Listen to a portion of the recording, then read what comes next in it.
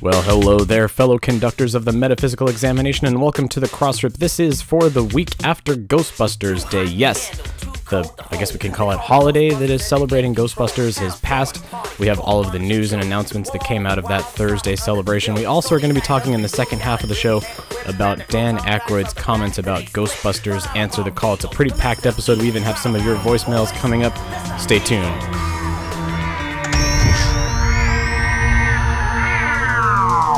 Still Playing with Toys.net presents the Ghostbusters Interdimensional Crossrip, the biggest podcast since 1909. So great. News, interviews, and commentary on everything Ghostbusters. Are you the key master? Here are your hosts, Troy Benjamin and Chris Stewart. Don't look at me. I think these people are completely nuts.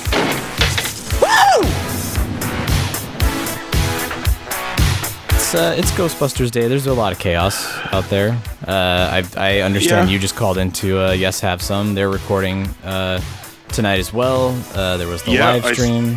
I spoke to Amy and Carl and Jack.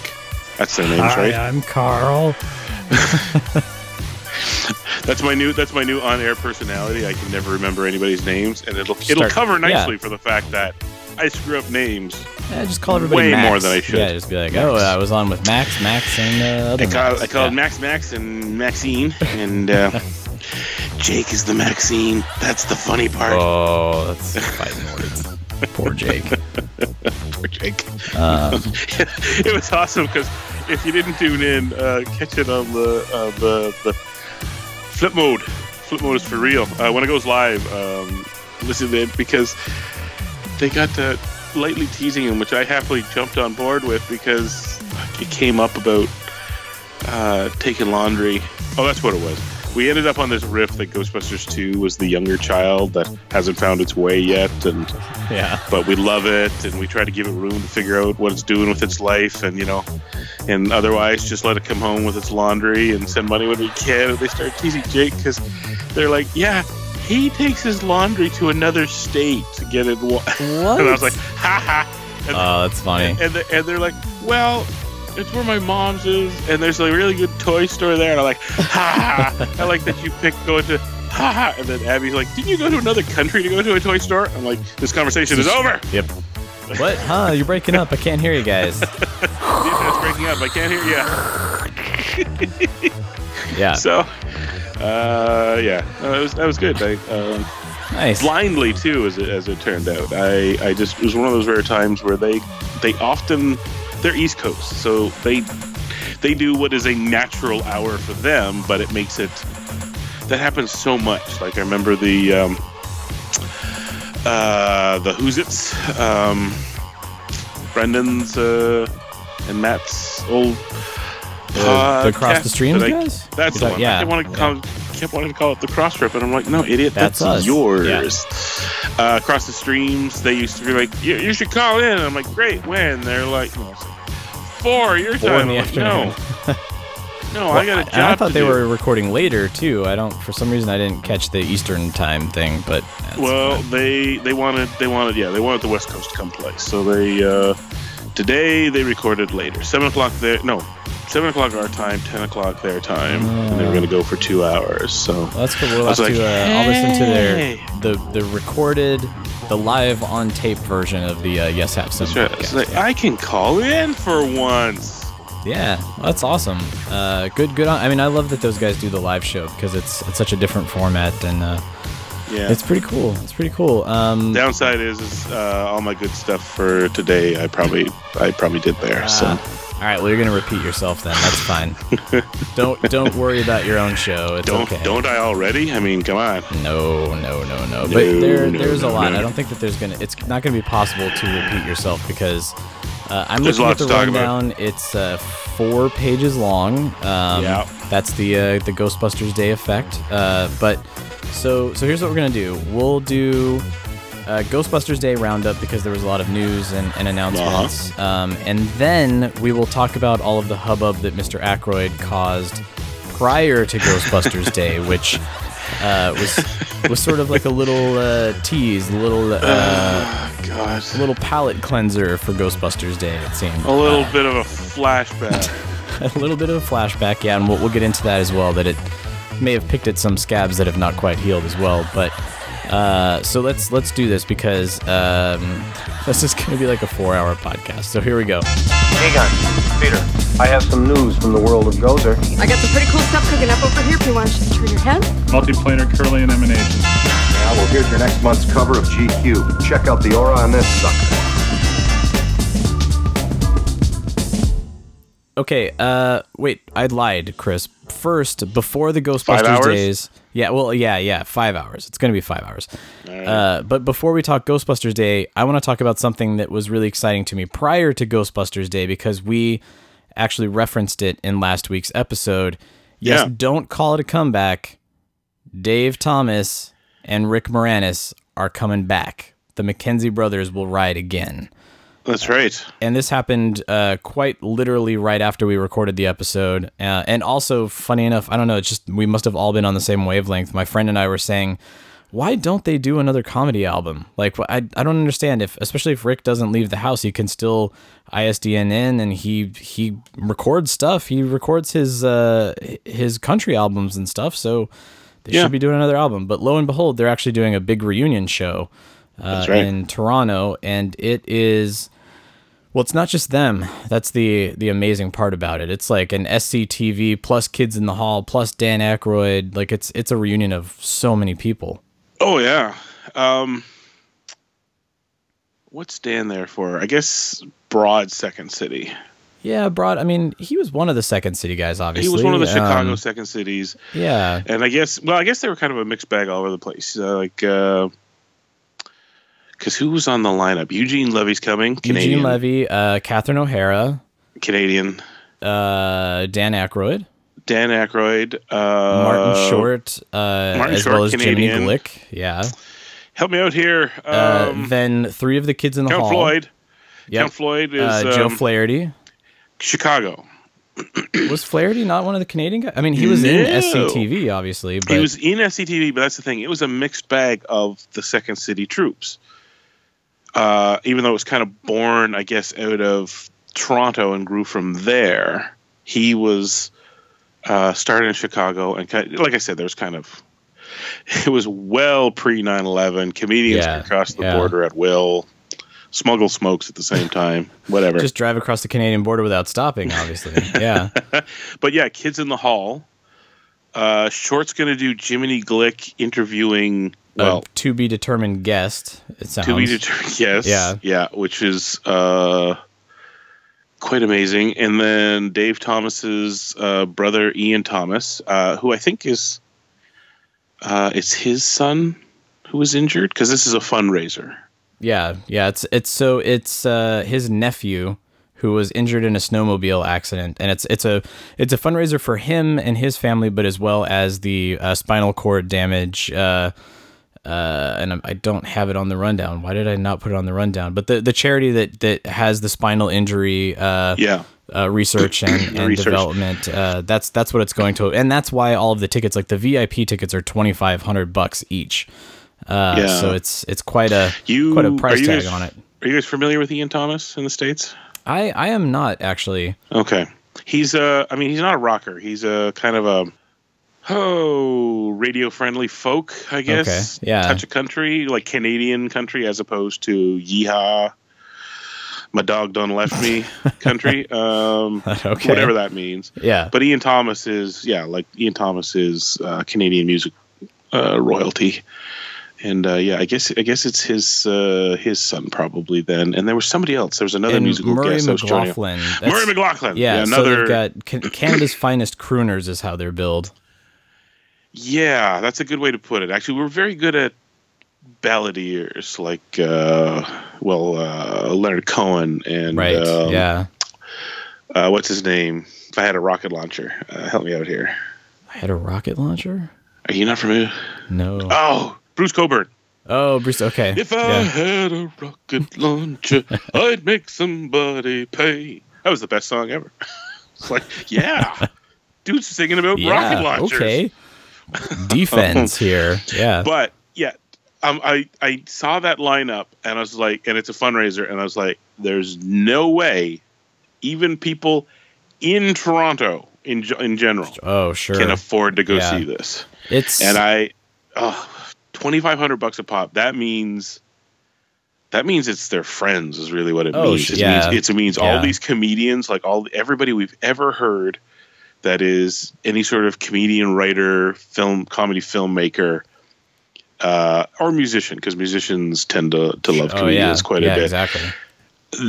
They're going to fill up that place. And then a good helping of rich businessmen and all that. Exactly. I'm picturing in the crowd, it'll be like the Saturday Night Live 40th anniversary. It's going to be like Larry David sitting next to Jerry Seinfeld, sitting next to Tom Hanks. It's that kind of thing. But exactly. But for a good cause. If all for a good cause. And you said, though, that Second City was talking about looking into taping it. Is that correct? Yeah. So what happened was, of course, because this blew up, as we know on the internet, everything goes viral or it sort of fizzles out. And this was one of those things that spread like wildfire through the internet. And so Toronto Second City on their Facebook, somebody had asked them, like, you need to film this. We will volunteer. Somebody has to come and tape this because this is going to be historical. And and they said, don't worry, we're working on it. So nothing concrete, nothing solid, but it does sound like even if it's not something they release immediately, they are going to tape it and preserve it, and maybe it'll come out on a DVD later. Yeah, well, Second City, as we've seen from specials and stuff like that, they tape everything. Yeah, the fact that they can still show us like some of Alan Arkin's early Second City stuff and all that is like, wow, you guys recorded everything. It does bring up that minor issue of rights. Somebody has to run through everybody and says, are you guys cool if whatever? With these characters that you're portraying. Yeah. The way around it is usually by saying this will also contribute to the charity thing. And everybody goes, no problem. But then you have the small matter of I don't think it'd be many people. Anybody that says I got $2,500 to come see it, they'll still be happy to see it live versus on tape. Yeah. But I think there will be a small period of exclusivity where those people can dine out for the next 6 to 12 months. And talk about it. I was there. Yeah. And then I'd edit it down to 1 hour sampler best of with all the real organic live bits, for the most part, taken out or cut down, and then they'll put that out, and we'll all happily spend $25 on Blu-ray, and all that will go to that can all go toward the Spinal Cord Injury Ontario. They can't not, because given the reaction on the internet what's a Second City Toronto 200 seats maybe? It's not big. It can't be that big of a theater, right? Yeah. So you do the math. No, really, you do the math. 200 times. 200, so 2 is 5,000 times an extra couple zeros. So was it 500,000? So $500,000.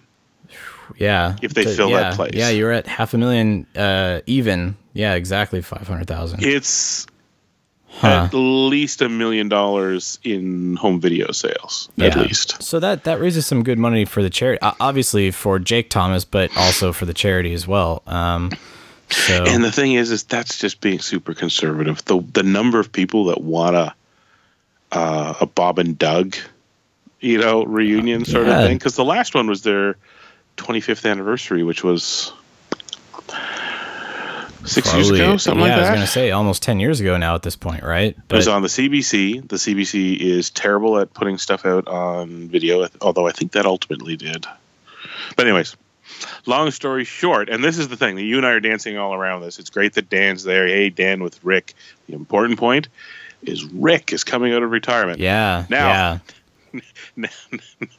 what I hate is all the headlines that took it and ran with it saying, Rick Moranis stages a comeback. No.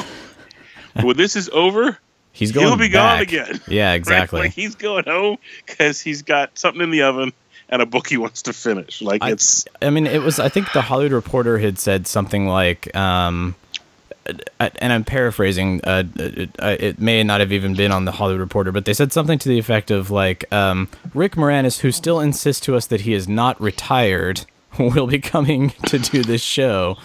I mean, it feels like he's retired. He is, of course. Oh, here it is. It says Moranis, who previously has told The Hollywood Reporter he was not retired. He's just super picky about the projects that he does these days. Doesn't hesitate to say that he will once again don a parka and play Bob McKenzie. So, yeah. And this is the interesting thing is he was in this sequestered non-retirement when the Bob and Doug McKenzie anniversary thing happened. He was in that same thing when he came out to do the totally familiar sounding Moose in Brother Bear, eh? Yeah. With Dave Thomas. That's how you get around rights. You do the characters as Moose. And did a little bit of voice to help Dave Thomas try and get the Bob and Doug cartoon off the ground. Right. And now he's doing this. So interestingly enough, neither of them seem adverse to these characters. Like, a lot of people try to put distance through like their big popular characters, and especially ones that got pulled out of thin air for nonsense reasons. And that's what these guys did, sort of thing. Like, after a while, they kind of go, "Oh, this is ridiculous. I'm moving on." These guys genuinely seem to love returning to these characters. I mean, otherwise Moranis would have said no. It's it's I think the same reason that he's talking about Spaceballs too is I think he genuinely loved playing that character, and of course working with Mel Brooks. I think that's the major sell of that one as well. But yeah, so I mean, it's going to be exciting. I'm hoping that we do get to see it. Maybe it becomes like a comic relief thing that we get to see eventually, like on HBO. But here's hoping. All right, we need to get into the Ghostbusters Day stuff because there's so much, and then I know that the Dan talk is going to be huge at the end here too. So let's do some Ghostbusters Day recap. Now, the big event of the day was the touted live stream that Ghost Corps was going to do in conjunction with the Ghostbusters official Facebook page and Twitter account. And then at the very last minute, it was also in conjunction with Super News Live, which I had not heard of until today as well. But so Super News Live was sort of the host of this live stream, and actually literally the host, because I think that was one of their on-air personalities who was hosting the Q&A. I thought it was really great to see Ivan and Ernie together. I mean, we always talk about Dan and Ivan, and in fact, I just slipped there because it rolls off the tongue. But having Ivan and Ernie together was a welcome surprise, getting the two of them to interact with each other. I thought that was really nice. Yeah, it's unusual. It's an unusual pairing. And even Ernie called it out in the Q&A. He was like, "Boy, it's sure nice to hear you talk about me like that, Ivan. I feel like that's so rarely happens." He kind of pointed it out. It was really nice. And the Q&A was somebody out there, a friend of the show, called it a lot of softball questions like, "What's your favorite piece of equipment? What's your favorite thing?" But what I particularly enjoyed, and I think what everybody else latched onto, a true politician, Ivan Reitman was he pivoted. He had this amazing pivot when somebody asked the question, where would you have another Ghostbusters movie take place that's not New York City? And Ivan launched into this. It was perfect. It was like his media-trained statement. This is what he wanted to get out on the live stream. And that's also what everybody latched onto as well. So let's play what Ivan says here about where another Ghostbusters movie could take place, which actually turned into like the future of the franchise. Essentially, this was how he posited things. So here's Ivan talking about that. I'll tell you what I feel the most fortunate about is when I got to meet you, Ernie, and you filled out this sort of quartet of Ghostbusters and really made it this amazing difference. Oh. And I loved how the audience, responded to you. I remember the very first screening that we had. There's just something about your heart that really grabbed everybody and held them together. And without you in the movie, it wouldn't have been. It wouldn't have been that. I had worked with these guys for 10 years already, so you were the new one, and it was like a wonderful act of God that I got to meet you. Oh, well, gee, I've known Ivan obviously all these years, and so it's the first time you've, so thank you. I'm so, obviously the movie changed my life, and, that's thanks to you. You know, we're sitting and complimenting each other. But no, it was changed really my life too. You know. Yeah. It changed our lives. So it's great to have been a part of it. And so thank you. Okay, we got the next question here from Joe Riccardelli. If you were going to be involved in a brand new Ghostbusters project that had to take place outside of New York, what city or location would you choose? Well, it's interesting because we're doing a lot of work about where do we go next with Ghostbusters, and I think one thing that fans have clearly wanted, and so did I, is that somehow we tie the worlds together. That the historical films, the ones that I originally directed, back in the '80s, were mixed with the film that Paul Feig just did in that world. I think it was a little awkward that he had his own, that it wasn't sort of connected, and we certainly heard a lot from everybody out there, and so I would definitely want to connect all that. Yeah. I think what we've been doing a lot of, though, is thinking about the franchise rights for Ghostbusters, because Ghostbusters, that idea doesn't have to just take place in New York. Right. It could happen all over the world. I think it would be really cool to see, Korean ghosts or Chinese ghosts, yes, and all those great traditions in the world have all these historical stories, all these sort of tales of things that those people are afraid of, and to have a sort of a local group of Ghostbusters that maybe tie in with head office in New York, be fun. That would be really, really cool. You get to see a different take. Yeah, because people have different ways they interpret ghosts and spirits all over the world. Absolutely, so yeah. That'd be pretty fun to see. So that's interesting, right, Chris? I mean, that's what he had talked about for Ecto-Force, the Korean ghost, the Japanese ghost, all of these things from the lore of other countries. The International House of the Paranormal. Yeah, exactly. And sort of having the New York home office be the touchstone that sort of keeps everything consistent, or is divvying up all of these different jobs. So I mean, I thought it was really interesting, and everybody pointed out as well that his goal now is to combine the universes. He wants to get the Answer the Call universe to fit in, and it's not that difficult, as we've seen in Ghostbusters 101. He wants to get that sort of together and unified, and then they can venture out into all of these different places. And I mean, even though there wasn't like a official announcement of here's what the animated film is and when it's coming out, or here's what Ecto-Force is going to be and when it comes out. At least we're now in their headspace. We know what they're thinking. We know what they're kind of planning behind closed doors, and that was kind of nice. That was interesting to hear. How do you feel about that? Are you excited about this possibility, Chris? I was, for certain. Yeah, and given the warm-up I had on Yes, Have Some, I think this will come up again when we get to talking about Dan's comments. Yeah. But long story short, no matter what people think about the Answer the Call, there's gold there that nobody's going to walk away from.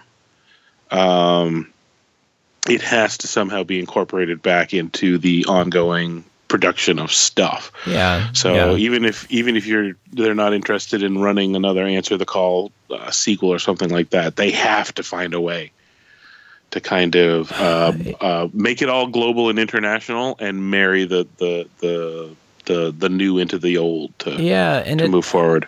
It feels like that's a good way for them to sort of pick and choose from the Answer the Call universe as well, where they could have, Holtzman is back at the New York lab doing something, and you kind of keep cutting back to that as a B story, or you don't have to incorporate every moving piece of Answer the Call. You can sort of cherry pick from those aspects and use them. And maybe, because again, we'll get to it with the Dan kerfuffle. But we have reason to believe that those actors will not be reprising their roles from Answer the Call, just based upon that. But I don't think that's necessarily true. I think if they shoehorn stuff in some way, somehow through the animated film that sets up that some of the characters now interact with each other, and then they move forward that way, I think it's a very strong possibility that like Melissa McCarthy or Kate McKinnon, or at least one of the actors from the reboot, show up in whatever they do moving forward. But Yeah, very, very interesting. I mean, there wasn't anything really earth-shattering in this Q&A. No. And you and I talked about this last week, that saving it for next year, most likely. Yeah, I think next year. Yeah, the 1 year run up to the anniversary. Yeah, that feels like this almost felt, and you could sense that Ivan was getting a little perturbed at the beginning. It was sort of like, hey, here's all of the merchandise that's out right now. We're trying to get the Playmobil stuff in, and hey, look at these T-shirts that are on 80s tees, and they both started making fun of it like they were on QVC, like they felt like they were in the middle of this product sales thing as opposed to a Q&A. But yes, Ghost Core, I have an idea for this Christmas time. Let's just leave it on the table there. I'll get back to you later. Yeah, there you go. So anyway, so the one announcement, if we want to call it that, was the chapter 2 of the VR. That was sort of the reveal. We did get a launch trailer for that, and it did show off a little bit of the gameplay from that second chapter, which they're calling Showdown. No concrete. Again, we don't know. It's coming out in the fall. We don't know when in the fall. And price-wise, at least now we have a little bit of lead up. This isn't like, hey, it's coming out tomorrow. We know that it's coming out in the fall, and we know what it will be, which is kind of nice. That seems right. I'm putting my money in October. Yeah, absolutely. That seems perfect, honestly. But I think the big tease in there is Stay Puft. Honestly, that's the. You know, if you're going to be in VR and you can look up at the Stay Puft Marshmallow Man and get a sense of scale that way, that's going to be the big set piece of this particular one.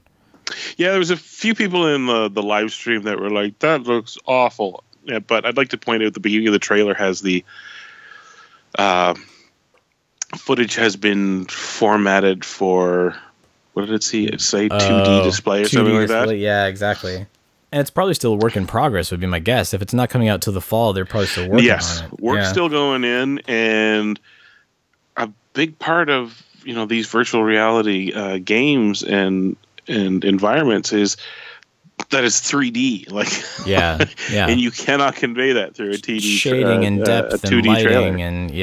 and so, like you say, the one thing that that is going to be awesome, but you had to imagine it, was seeing Stay Puft, with depth of field and looking up at him because he's huge. And it reminded me. So when you do the Void experience in New York or Utah at this point, or Dubai, I think the one in Dubai is still running, but nothing is photoreal. I mean, it's not.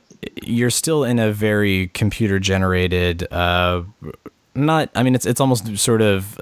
Not Nintendo 64, but like a step up from Nintendo 64. Things are still very caricaturized. Things are still very stylized. But you still believe it. I mean, because you're in the void and you reach out and you grab the railing and you feel the wind in your face, and then you look up and you see the Stay Puft Marshmallow Man. It tricks your brain into it. So. Yeah, I'm hoping that it's similar to this. I mean, when you and I did the first chapter of the VR, it tricked my brain. Even though it wasn't photoreal, you're reaching out and you're grabbing a Neutrona wand, and it definitely doesn't look tangible. It doesn't look heavy. It doesn't look like a real thing.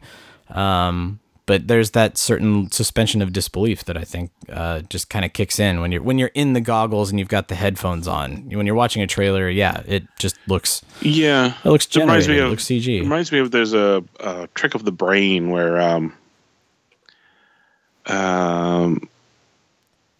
the mind games or brain games, the National Geographic thing. Is that what you're thinking of? Maybe, I don't know. The one I'm thinking of is you put your hand on a table and you put it.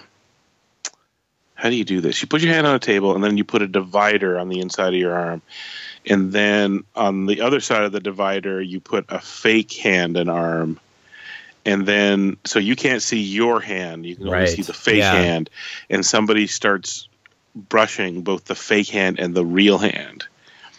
And then after you do that for a little while and you're looking at it, somebody runs up with a hammer and hits the fake one. You will freak the hell out because your brain actually starts to map over to the pretend one.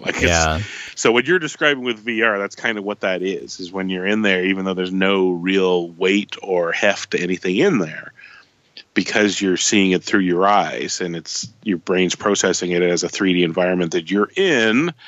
a whole bunch of expectations kind of come into play. So yeah, and natural reactions. Like I remember when you drop the trap, your natural reaction is to bend down to the floor and grab it to pick it up, and they're like, "No, we put a button." Like, oh yeah, you gotta push a button.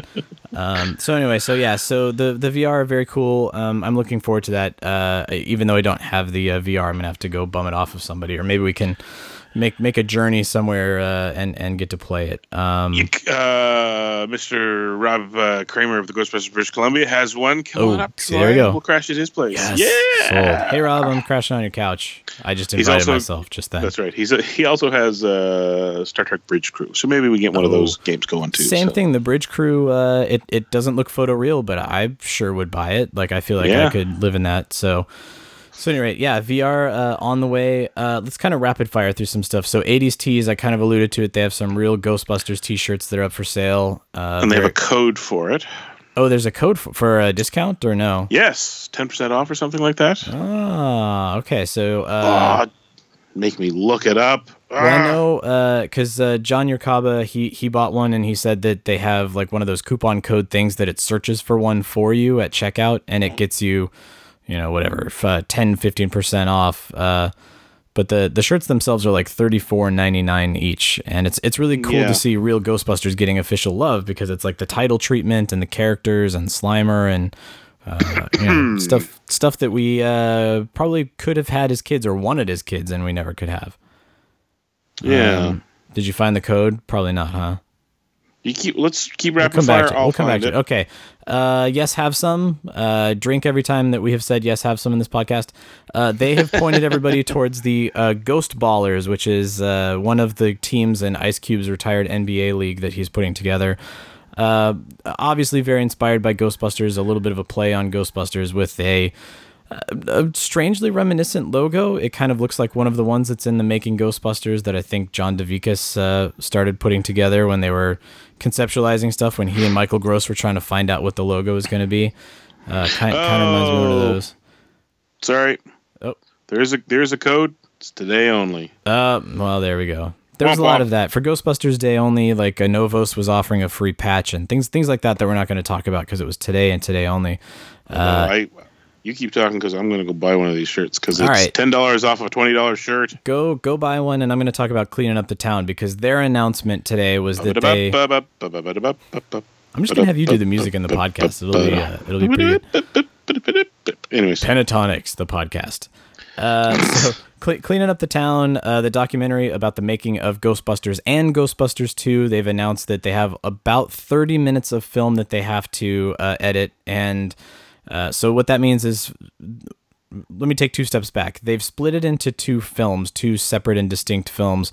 The first one will cover all of the 1984 original film. The second part will cover 1989's Ghostbusters 2. So the first part is what they're talking about. They have 30 minutes left to go where they need to get the motion graphics in. They need to polish it out. They need to get some of the archival in there. And once they do that, they need to score it, and then it's finished. So what that means is they have not announced a release date, but it's getting close. 30 minutes out of a 2-hour plus cut means that they are sort of just crossing the finish line, or heading toward the finish line, I guess I should say. So knowing that it's over 2 hours long, I think it's really great that they split it into two movies so that it's not a 7-hour epic. It'll be a lot easier for them to finish. And so keep an ear to the ground on the Clean Up the Town Facebook, Twitter, and Instagram, because Anthony and Claire are really good about updating you guys there. While you're still shopping, let's talk about the Mondo poster for Answer the Call that Paul Feig announced on his Twitter account today. And we saw it in the live interview as well. It was in the live interview. They actually had prints there. It's very cool. We don't have sale information on that as of yet, but knowing that it's a Mondo print, pretty safe to assume that will be up for sale soon. Ghostbusters Vinnie Mates from Diamond. We got to see what the San Diego Comic-Con exclusives are going to be for those guys. It's a battle-damaged Stay Puft Marshmallow Man that is going to be limited to 1,500 pieces, which is 0.0008 of the San Diego Comic-Con population. So make sure if you want one of those, you hop in line very first thing when you get down to San Diego. Let's see, what else can we kind of rapid fire? Oh, Tom Spina. I don't know if you guys are familiar with Tom. He has helped restore a lot of the Star Wars Cantina masks and some of the creatures from the Star Wars saga. And he's appeared at Star Wars Celebration. He's been on the Rebel Force Radio podcast several times. Really great guy, friendly guy. In celebration of Ghostbusters Day, he posted some photos and behind the scenes of a restoration that they did on the Vince Clortho statue from the Temple of Zool. And not much there, but it's really cool to see these guys doing the restoration work and making sure that this particular piece of movie history is preserved. What I'd be curious, I don't know who owns that. Where is that? Is that something that's in Sony's archives and Sony commissioned them to restore it, or? Yeah, I don't. Where did that come from? No, and it's a strange one too. It's not. It looks like it was used for the. Like, I'm not 100% sure it was actually used on the rooftop. Not on the actual set. Yeah. Like, there's something a tad more organic looking about it. Like, it looks like it might have been some sort of test maquette or something. Oh, maybe. I mean, the other thing that I was thinking is, when Dana gets out of the car and crosses the street with the bag of groceries, when you see that, the one that's in the foreground, I'm wondering if that was the optical Vin's statue that they shot to composite into that, maybe? Possibly. I'd have to go back and look now, because I didn't think that was actually one of the terror dogs, now that you mention it. Oh, you're right. Maybe that was just a gargoyle. Maybe I'm just filling a my own gargoyle. blanks here. A foreshadowing gargoyle.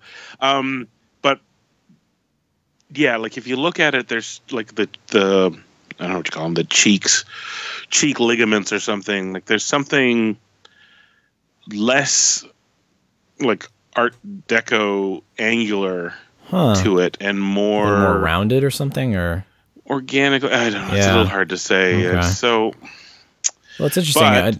I'd really, maybe we can get Tom on the show. He seems like a good guy. I'll try to reach out to him and see if we can pick his brain about this particular piece. Tell us exactly what's going on there. But the photos he took of the restoration are amazing. And that thing was, by rough count, 25% busted up. Like, if not outright missing, at least damaged. Yeah. And they put it all back together. It was a lot of work. And it's a big piece, too. The photos show the scale of it. You've got the sculptor that's standing next to it, and it's almost as tall as they are. So, yeah. So very cool. Check that out. That's on Tom Spina's website. We'll post that up on the Crossrip Twitter and Facebook accounts. Sony's doing clean edits of their films. This is something that ordinarily, if it was a slow news day, we could probably really get into and debate. But is there a debate? To me, it's like a TV edit. What's the big deal? Everybody's kind of losing their shit over this, and I don't understand why. Or an airline edit. Yeah. And at the end of the day, and here's the thing, I don't know why more people haven't picked up on this. You make this movie clean. You do that by, I think, removing a little bit from the Fort Detmering scene. Yeah. And you use the alternate takes for a bunch of dialogue. Yeah, the knockabout punch of pure joy and Wally Wick, and you're done. Yeah. Guess what? The best we've ever gotten for that is if you manage to do an HD recording off of a couple of television plays like AMC or something in recent years. Maybe not AMC, but and with commercials and all that in it. So really all they're offering to us fans, like, you can debate.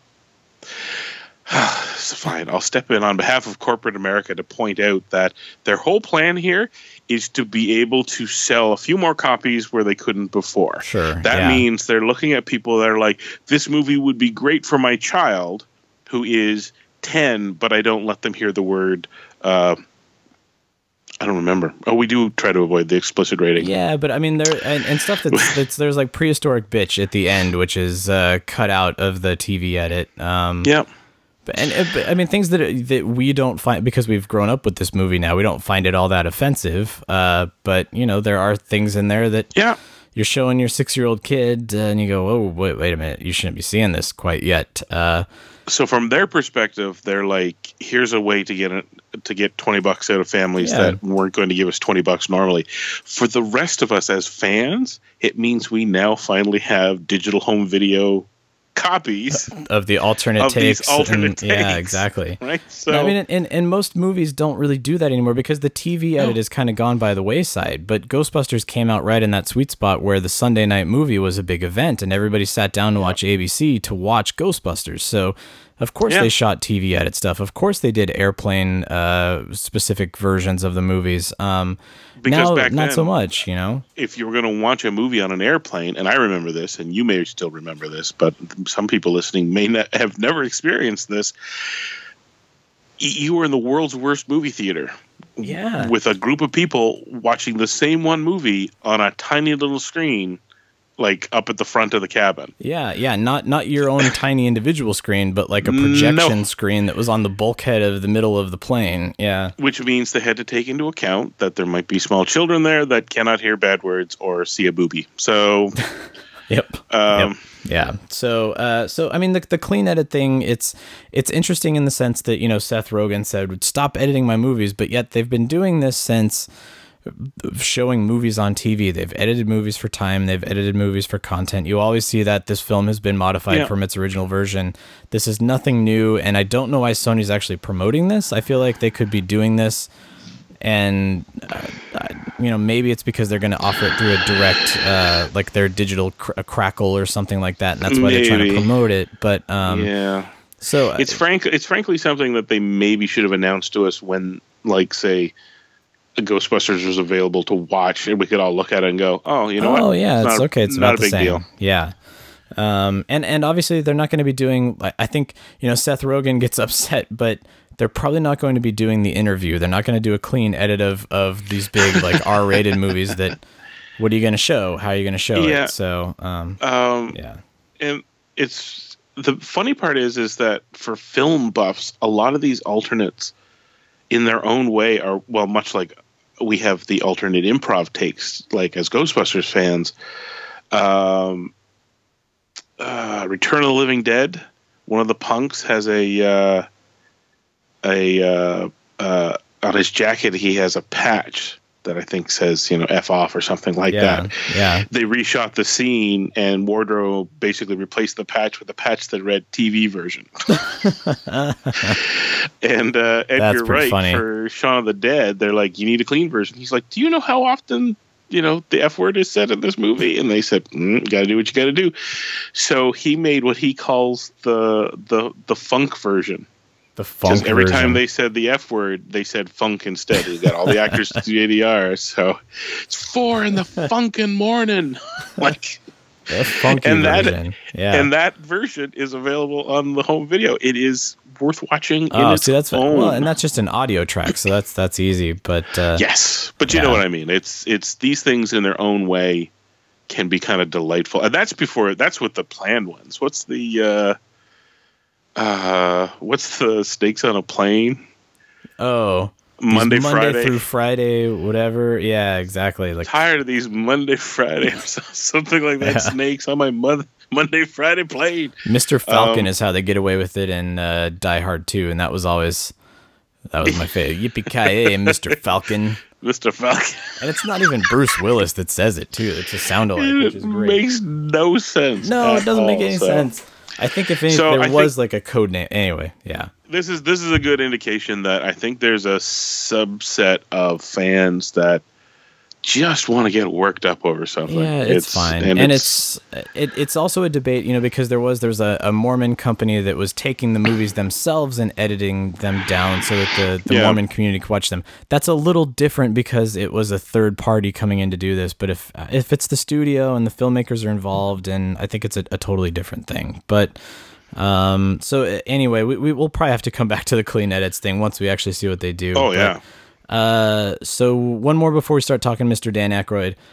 For the win, our buddy Braden, who that was the big heartwarming Ghostbusters Day reveal.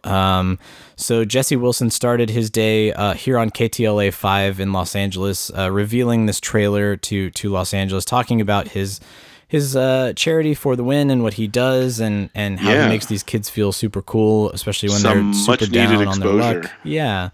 Really, really cool stuff. They got some great exposure here in LA. And then on top of that, they released the poster and the trailer, it's more than a trailer. It's like a short film. Let's be honest about that.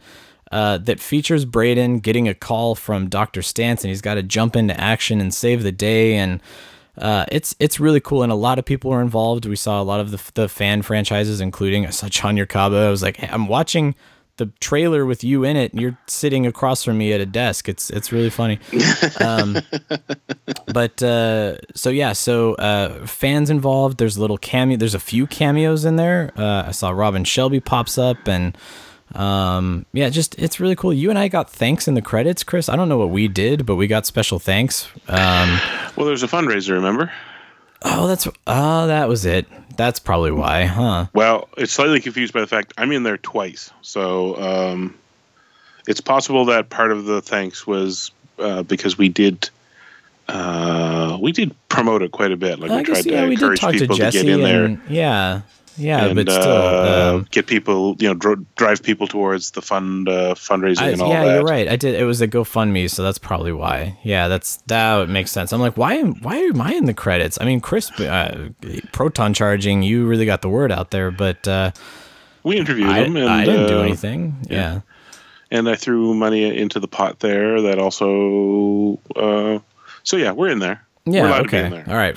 We deserve to be in there because it's all about us, Troy. It's all about us. It really is. No, it's all about Braden, and he's. You can see the joy on that guy's face as he's like throwing the particle accelerator, and even though he's not seeing the Stay Puft Marshmallow Man, they added that in, and I've come to find out that it's the same guy who did the trailer reaction video with the Stay Puft Marshmallow Man and Slimer. He's the guy that did the visual effects on this. So there you go. That's why Stay Puft looks a little familiar as well. But very, very cool. Go check that out if you haven't seen it, because it's Sean Bishop is credited as the stunt driver of the Ecto, so I guess that was his Ecto and not that's probably his Ecto. The proper Ecto. It, yeah.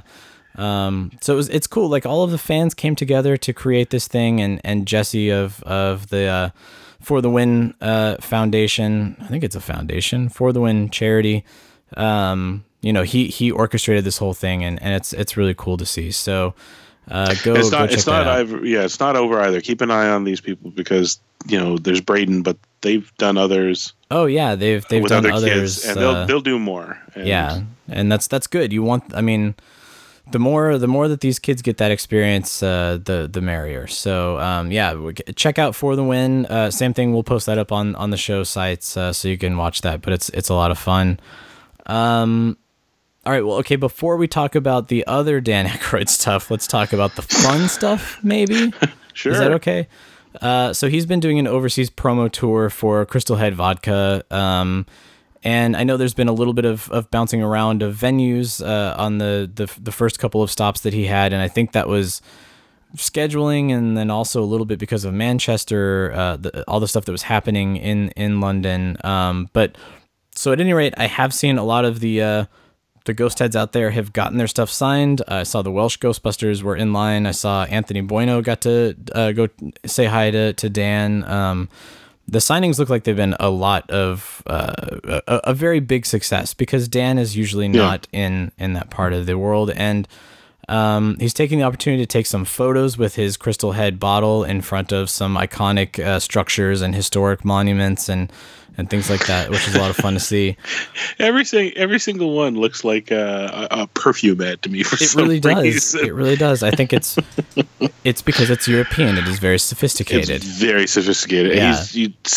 Black suit, white shirt, crisp white shirt. Yeah. Glass skull. There's something Annabella Rossellini about it. I don't know. Maybe it's just me. It really is. Isabella, not Annabella. Isabella.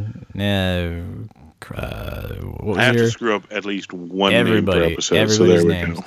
But because he's out there doing this, and we are going to get into what he said on a certain morning show in a second, but he is out there doing a whole lot of press, doing a lot of interviews, and he did a really great interview, almost like a half-hour interview on the Chris X radio show.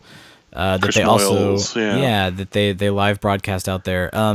So I thought we could just play a short clip or two, just some excerpts. But you should go seek out that entire interview because it's a lot of fun. It does sort of just kind of get into, it's like the Howard Stern interview where you're like, all right, guys, we got it, like the morning show, hurrah! But there's some good stuff in there. So here's what we'll do. We'll play a couple of clips from that interview. And then we'll come back and we'll talk about that other interview. So here's the Chris X show. Powerful. Here's another question from Paul in Maidstone saying, can you ask Dan if he ever hears from Rick Moranis? You know, we approached Rick to do the Ghostbusters movie with the ladies there, and I think there was a miscommunication. I think he thought that we wanted him to play the character from the first two movies, right, whereas we had written something completely new for him. He passed on it, but no, I haven't seen him really that much. But I when I talk about Ghostbusters, I start out by crediting Murray first of all as being the greatest romantic leading man ever. And the strongest cast members and the ones who really drove the quality of the acting and the performances were Bill Murray, Sigourney Weaver, and Rick Moranis. And Moranis is responsible for a large part of the success of that movie. Big contribution to both of them. Yeah, he's a brilliant guy. Obviously, Bill Murray. We could talk about him for days without coming up for air. But Rick Moranis, I was reading something recently. Rick kind of is all but kind of retired, isn't he? He's like a family man and just kind of just. Well, is that right? He lost his wife and his kids were young, and he did the right thing. He went and he raised them. Yeah, he did a country record that's supposed to be really good. That I've heard some cuts off, but. It's a choice that he's made, but he does do television from time to time. He works with Dave Thomas, right? And I'd love to see him do another feature. Honey, I Shrunk the Kids. He's just a great talent, and really a smart guy. Very quickly, let's fire through some of these. Dave says, "Did you get to keep the goat leggings from Dragnet?" I'm sure they're in a Universal costume warehouse somewhere. They were pretty funky after getting out of that snake. I would imagine. I would imagine. What's coming up? I'm 100% focused on the beverage alcohol now, and also music. I play music quite frequently with Jimmy, and then I take care of my folks. My mom's 99, my dad's 95. I can't. That's amazing. Kids and wife. How is the wife and your children? How are they? All good. And so, can't spend enough time. You're only as happy as your least happiest child. So, there's a concentrate on. I find at this point in life now, Chris, that I don't live for myself anymore. I live for other people. I live in service to others, and that's fine. That's fine. And I take very little for myself, except the odd Harley Davidson ride, Yeah. Well, do you know what? That's a lovely sentiment, and you'll be pleased to know I've taken over the mantle from you. I just live for myself. Good. So it's good that you're living for the people. I'm living for me. Yeah. It's all about me with me. Mm-hmm. Yeah. Well, that'll at least you'll be safe because be watching out for yourself first. Exactly. Yeah. I'm working on a script. Oh, you know, cool. you were saying everybody writes scripts. Yeah, do it. And I'd love you to see it. I know that's not the done thing. It's breaking the rules to even do that. I'll definitely look at it. It's obviously not finished yet because it's only 200. Don't send until it's finished. It's 287 pages so far. It's got to be 350, is what you're saying? That's the max. And then I'll send it to you. Yeah, good. Yeah. And you'll be able to sort that out for me and whittle it down and pull the best. But that's great, Sure. Dan. You're so nice. Sure. I really appreciate that. And then you'll make it, and it'll be a big hit. Well, there you go. Absolutely. It's called The Greatest Vodka in the World Ever. It's a screenplay I'm working on. I think you'll like it. Well, God bless you, sir. Thank you. Go and see, if you're in London or you can get to London, go and see Dan. He's going to be in Covent Garden this afternoon. 4 to 6. If you get in line by 6 o'clock, I service you. If not, look at that. Can't help it. He will. Dan Aykroyd will service you. Yeah, that's right.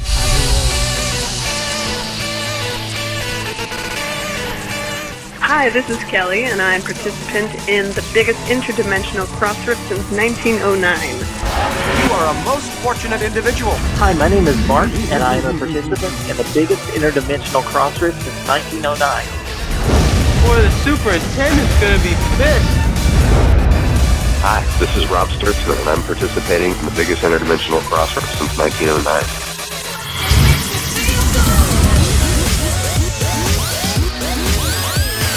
Okay, I think it's time, Chris. I think it's...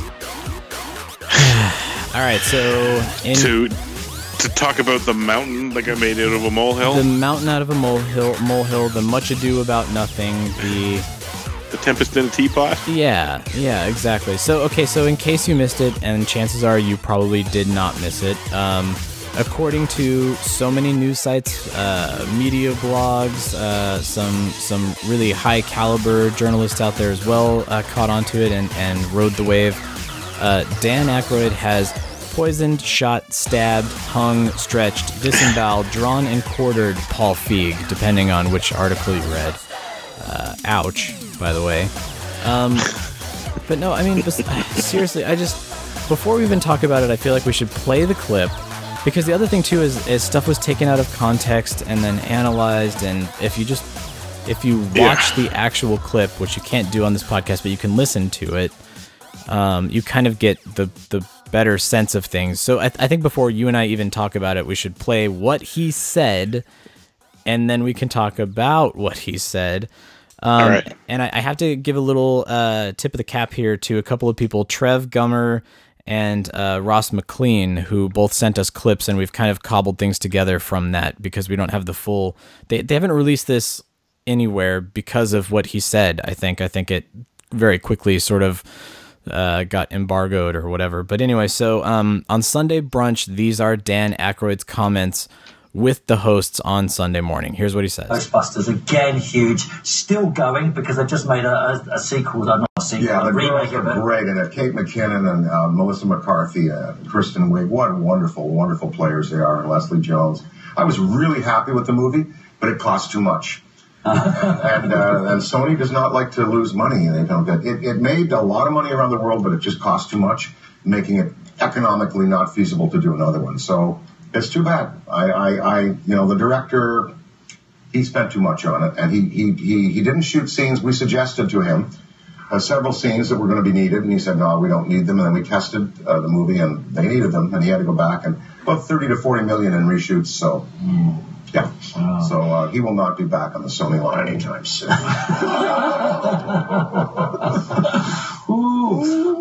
The visual though had Bill Murray in it and you and everyone. It was an amazing success as well, wasn't it? Just incredible how the franchise from that was a huge merchandise and everything. Well, that's still going strong. They'll do all on merchandise in the past two movies, and they'll do okay on the third one eventually. But you just can't be profligate like that in the film business anymore. It's not acceptable. Come on, it's not fair. It's not fair. Is it all right if we look at a clip of this as well, though, because it's brilliant? With him and a T-shirt. He is just huge, and that movie, he was the best romantic leading man I think ever since the classic movies, of the 30s and 40s. He's so great. Is it true that he doesn't have an agent and that he just picks up calls and then he doesn't have an agent? No. If you want him, you get a forensic private investigator. You find where he is, and then you slip a note to his lawyer to say, would you basically go to his lawyer. Is he what? The image of him is he's just a really lovely bloke who is just enjoying his life. Billy would give you the skin off his back. He is so generous and so kind. But he does not suffer fools easily, though. I've seen him handle it. Into the cistern.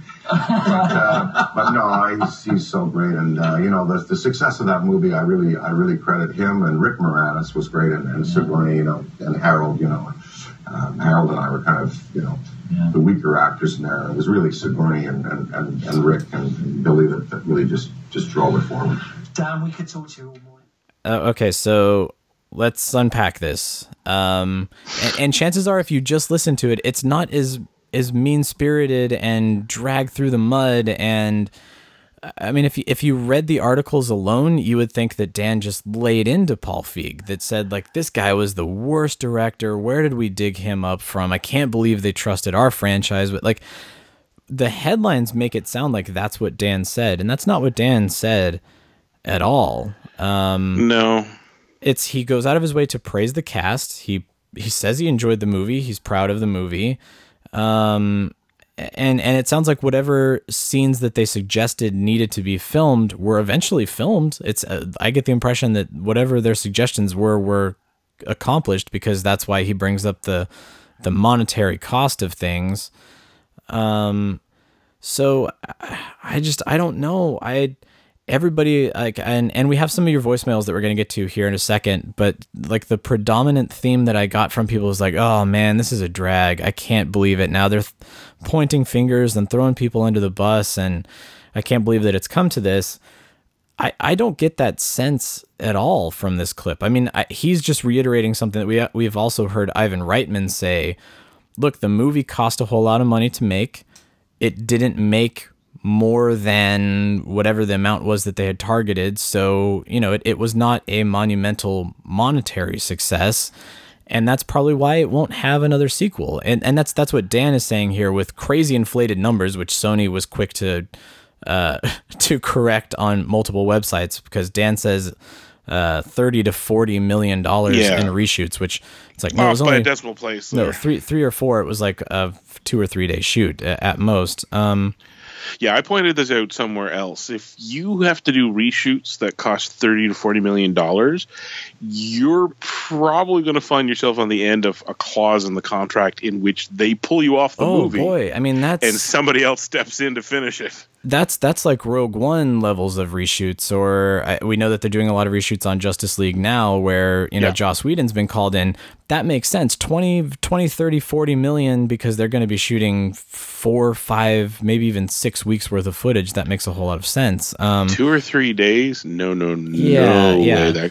And I don't think. The other thing here that doesn't kind of compute is that the reshoots are probably not what drove that, especially if it's only $3 to $4 million in a however many. I don't have the budget in front of me. I think it was like a $200 million, $250. I forget what their total budget was, but that's sort of a drop in the bucket. So Dan's sort of throwing this out there as that's what sort of broke the straw that broke the camel's back. Doesn't make a whole lot of sense. Wasn't it 140 million? 140, was it? I couldn't remember if it was less than 200 or not. It wasn't $250 million. It made a little over $250 million. Okay, but still, I mean, but in comparison, I mean, it's sure, what's $3 or $4 million to? I mean, that's like 3 houses here in LA. It's like nothing. Yeah. That's a rundown bungalow here in Vancouver. Yeah, see there. Yeah, it's like nothing. But so anyway, I think what got the most attention was the joke at the end, and because that's when you take that quote and you pull it out of context, you don't see Dan's face. He's mugging directly to the camera, and he's got this kind of like Bugs Bunny smirk on his face when he says it. It's like I heard an interview with Al Franken, and he said, you know what, you can't litigate comedy. And that's what he found out very quickly when he became a politician was, if I make a joke and people start debating it, it can't be done. You can't litigate that joke. And so here's Dan, and he makes these comments about why he thinks the movie was not successful. And then he says the director will not be allowed on the Sony lot anytime soon. And but it's sort of that like, well, he's in movie jail, he's not working anytime soon. Like it's that kind of blasé, like I don't know. It is an ill-advised joke. Yeah. But he is joking, and when you see him, he's kidding about it, and the fact that Sony, when they came back with this correction about the $3 to $4 million, the fact that they just say like, Paul Feig is always welcome on the Sony lot. There's no reason to think otherwise. Like we look forward to making more movies with him. The number one most telling thing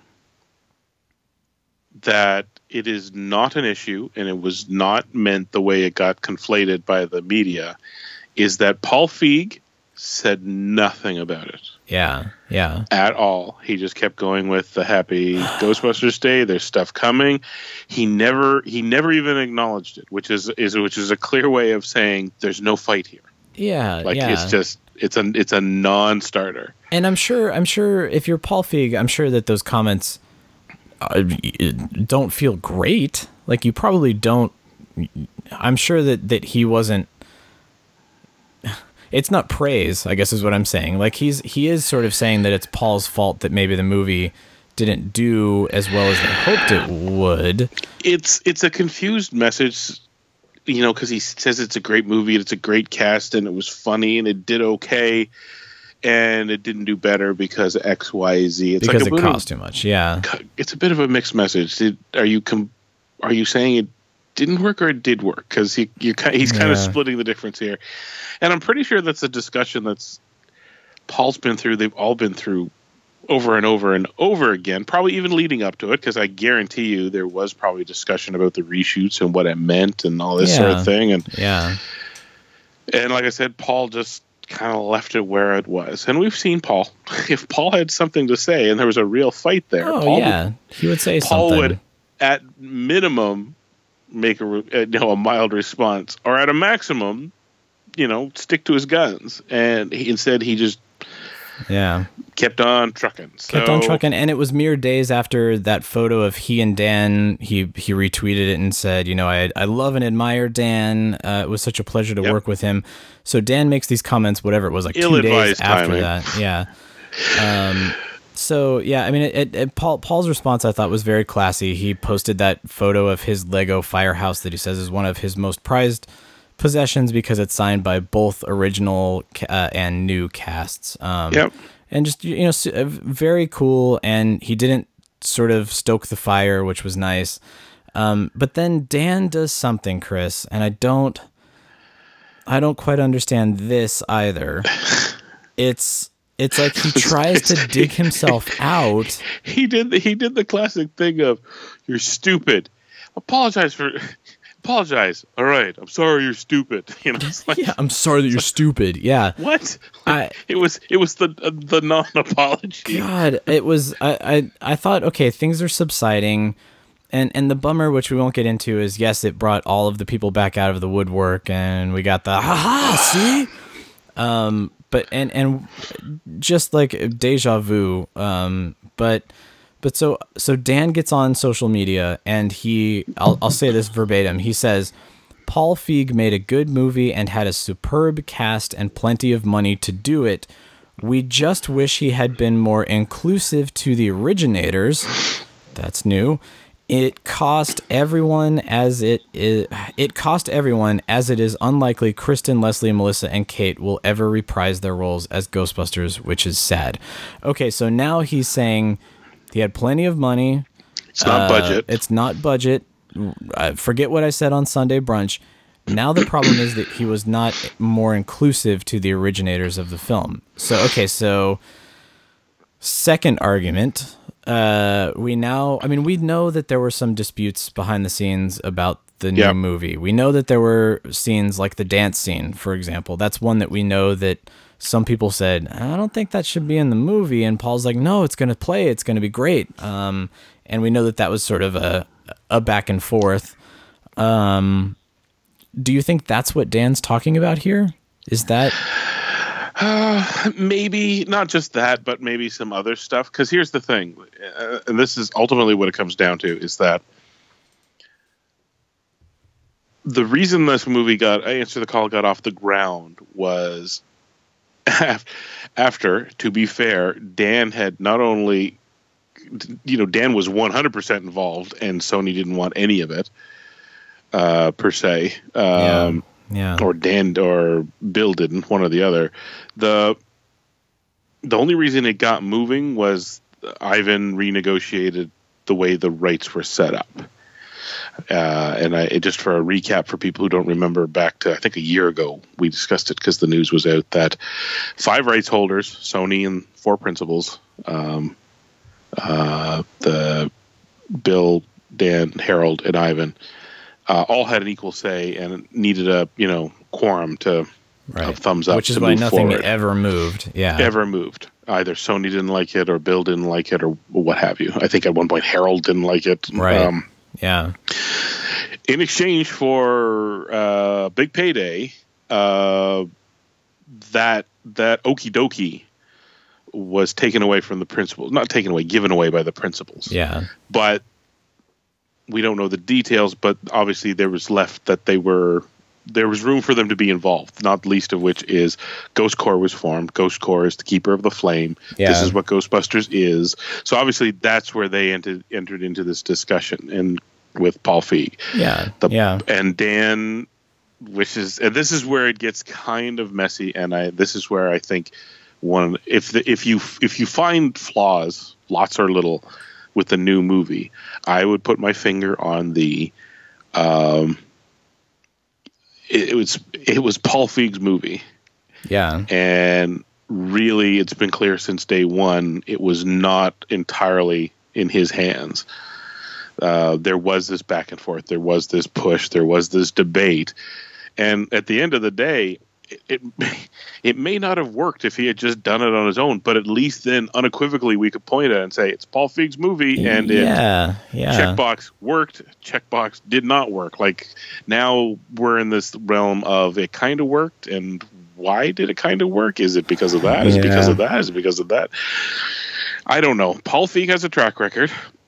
He can do funny stuff, and when you've got a director that's semi-competent, get out of the way. And I get the impression that this is a leftover of they didn't get out of the way, and kind of think that had he adopted more of their stuff. I never think anything made by committee has ever been successfully pulled off. You can't ever. point to anything that's really worked that well that was done by committee, because it's usually, you look at Tim Burton's Batman, that is Tim Burton's movie through and through. And I think that's the problem that DC has been having with their films is, Suicide Squad was like a test audience cut that movie. Like, I don't know that was an auteur's vision. But at the same time, I feel like this, we can say this is Paul Feig's movie. He had a vision for it. He wanted it to be a certain way. And I think that's, I think you've hit it right on the head there, because some people point to that and they say, oh, more inclusive of the originators, meaning the original characters should have been in the movie, which maybe that's what he means too. But at the same time, I think he's talking the originators being he, Harold, and Ivan, having more creative pull, having more of a say, and this also this reminds me, it's a little reminiscent of Ernie's comments, that we've heard him say a few times, not just about the reboot movie, but about Real Ghostbusters and things like that. Like, he's hurt that he's not involved in certain things, and then so he comes back and he's like, I don't know why I didn't get a call for it. If I would have been involved, maybe it would have been something else. It would have. And it may have worked and it may have not. The point here is we're left with there will always be this ongoing debate, because it was, at least three different groups. It was, Paul Feig and his creative team. It was Ghost Corps and their Bible of what the franchise is supposed to be, and Sony with their, it's our money, and this is what we want to get out of this franchise, and this is how we do things currently. So I don't know. It's unfortunate. I don't think that it's as depressing or earth-shattering or no. A lot of people, and again, we're going to get to your voicemails in a second here, but a lot of people responded in a way that they felt very sorrowful about it, and I don't feel like it's, yes, it's not great to see, because Dan is always the big champion out there. Dan's always the one that's out there like, we're going to start filming this movie in the spring and it's going to be fantastic. It's going to be amazing. He's always the snake oil salesman that's out there. This is the thing that has to be taken away from it. I don't know why people forgot this, but Dan was the lovable uncle we stopped listening too closely to. This is also true. Like, Dan also says a lot of weird stuff. Like, he really does. So, and not just. I mean, that wasn't a dig at his viewpoints on UFOs and things like that. He will come out and he'll say, "Yeah, we're working on a new Ghostbusters movie. It's going to be the Ghostbusters in space. They're going to be on the moon. We're going to find a crazy moon alien." And what? Oscar's leading the team, and we're back, and I have an eye patch, and it's like, well, wow, what? And you can almost picture, like, if you were standing talking to him and he said something like that, like, is it, oh shoot, which Adam Sandler movie is it where, like, they keep cutting back to the guy that's, like, shaking his head? Like, that's what I picture. Is just like he says this stuff and then somebody's in the corner like, oh, Dan, Dan. Yeah, you're absolutely right. Yeah, we also live in the era of this stuff would have happened in the past and meant nothing because it didn't travel fast. Would have never literally seen it. Yeah. The second he said this on TV, somebody had their camera, like their phone camera, pointed at the screen. Yeah. Taped this bit and forwarded it on to me on Twitter saying, "What about this?" Well, and the funny thing too is, so that was it was very early in the morning, obviously because it was early in the morning in the UK, so 8 hours ahead of us. Middle of the night here, right? Like, but the funny thing is, so Ross McLean, who is the first person that kind of pointed it out to us, his first tweet was, "Oh my God, Dan just laid into Paul Feig on Sunday Brunch," and then he posted the little clip. And I think what happened was, because it's that day and age where you read the headline, you like and you retweet. Everybody was liking and retweeting him saying like that. Oh my God, Dan just tore into Paul Feig without even watching the clip. And I think that's what happened. Was it just sort of escalated from there? Confirmation bias came into play real quick. Oh yeah. And the funny thing is, Ross, because I made some comment, I was like, real headline, Dan Aykroyd says new Ghostbusters movie costs too much. Headline that's out there, Dan Aykroyd punches Paul Feig in the face, It didn't make any sense. And then Ross even said, I feel bad. Like, I was just kind of being facetious. He apologized. He's like, "I'm sorry." And I'm like, "No, dude, this isn't your fault. Like, there's no reason for you to be sorry about this. I'm glad you captured it so that we have the video and we can talk about it." And then complicate it even further, speaking of the person off screen shaking their head, for rebroadcast. That was left out. Those comments were left out, to which, again, confirmation bias came into play, and somebody said, "They're censoring him." And it's like, well, you're not entirely wrong, just not for the reasons you think. Yeah, I mean, here's my take on that for the rebroadcast part of it. I would be willing to bet right here and now that Dan, because this is a big promotional tour for Crystal Head Vodka, he's traveling with a publicist, and Dan has had a very loyal publicist that he's been with forever, I think, since the 80s. She was probably there with him and heard him say this, and I'm like, Dan, what was that? You don't want to start bad-mouthing the director of the movie that you're a producer on. And 3 days before Ghostbusters Day. 3 days before there's going to be this huge rush, and you're out here, you're on basically a goodwill tour for your brand. You don't want this kind of exposure. And I bet what happened was she said, "Yeah, like, if you guys wouldn't mind, just don't, when you rebroadcast stuff, if you could just clip that out." And listen to any podcast, even our show, we will say stuff to people and we'll say, "Hey, if you don't know, don't worry, we'll cut this out," because you don't want people to stumble and say, "Oh, I don't know that." And then for whatever reason, if they're a professor of psychology and they say they don't know something, they don't want to be associated with, the fact that they don't know that off the top of their head, or, there's a million reasons why I don't think that the conspiracy theories don't need to start there. It's just strange. Meh. The simplest thing that I go to sometimes is that his tongue-in-cheek comment about he won't be back on the Sony lot anytime soon. And I'm sitting there going, and I had to go back and check too, scratching my head, and I went, look, do you know where all his success has been? Sony, hasn't it? No, with Fox. Oh yeah, you're right. You're right, because all of Bridesmaids his is stuff Fox. is through Yeah. Fox. Yeah. So guess what? This was his one outing in the world of Sony, and it did so. And Man, it'll live yeah. beyond these. Like, trust me, there's stuff that will disappear in a flash. This one will not. Like it or love it or hate it, it's still going to carry on. So, mixed results.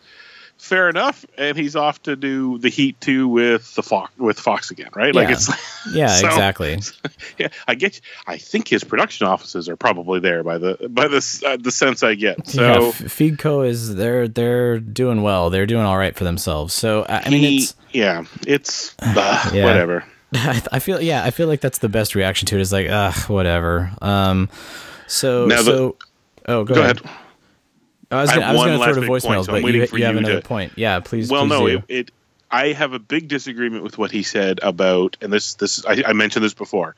We go full circle back to earlier in the episode where he says, and it's sad because the actresses won't get to reprise their roles, and I say I don't think that's right, especially in light of Ivan saying they want to bring everything together.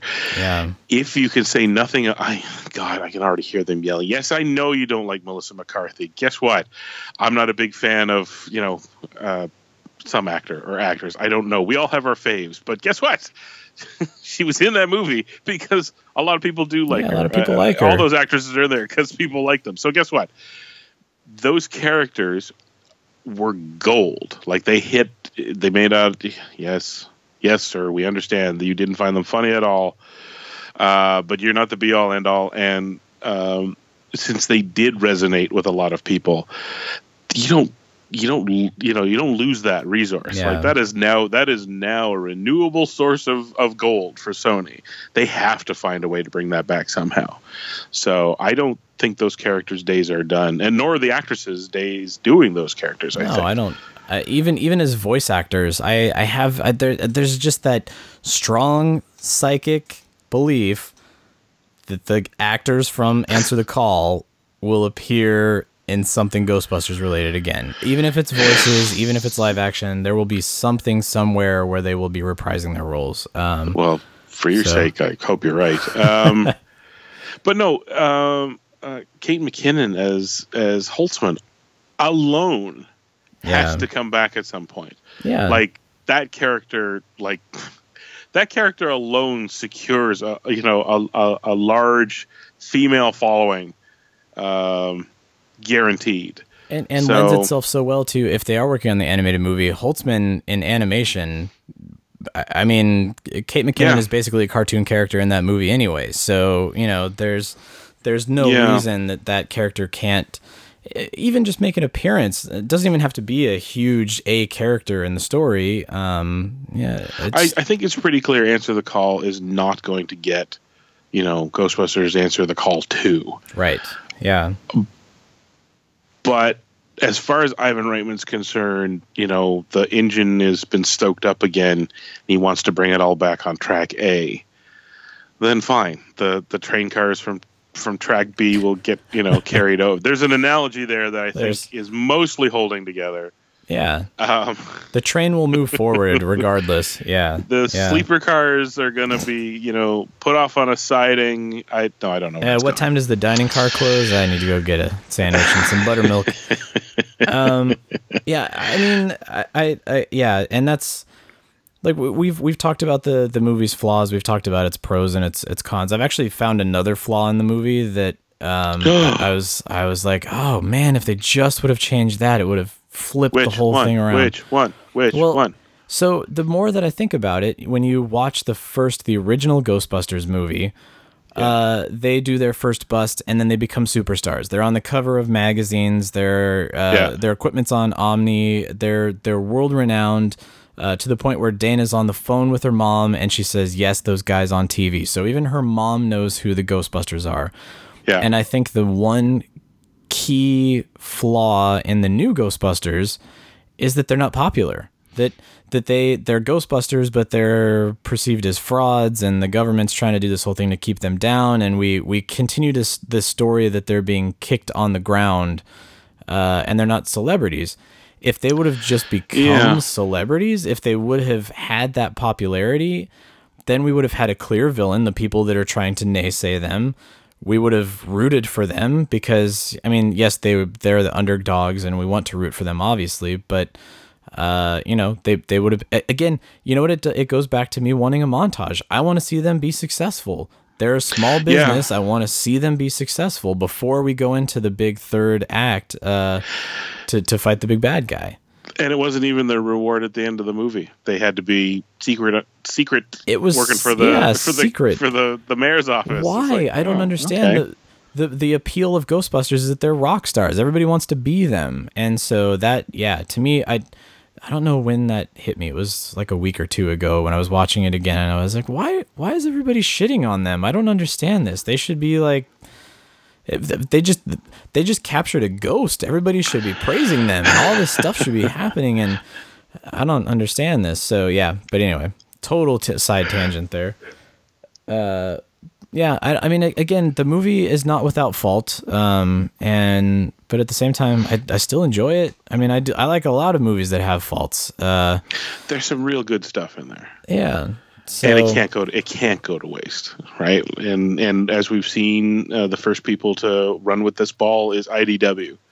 It's too good to let that lie fallow. So they've picked it up, and we have Ghostbusters 101. And look how seamless they integrate. Like, those characters are perfect in there. And even a lot of the sort of cynical, the people that comment on every single Facebook post that is Answer the Call related, I've seen them go, oh, well, they actually made this funny. You know, look at what Eric Burnham can do with those characters. Look at what Dan Schoening can do with those characters.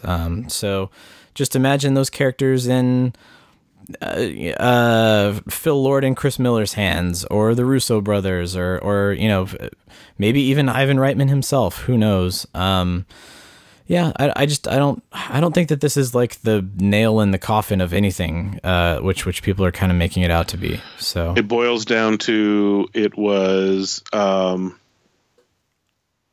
careless. Yeah, it was. Yeah, and badly timed. Badly timed and careless. And Dan knows. I mean, Dan's media trained. He's savvy to that. So it was. Anyway. There was a slip there that. Whatever, it'll all be over. Yeah.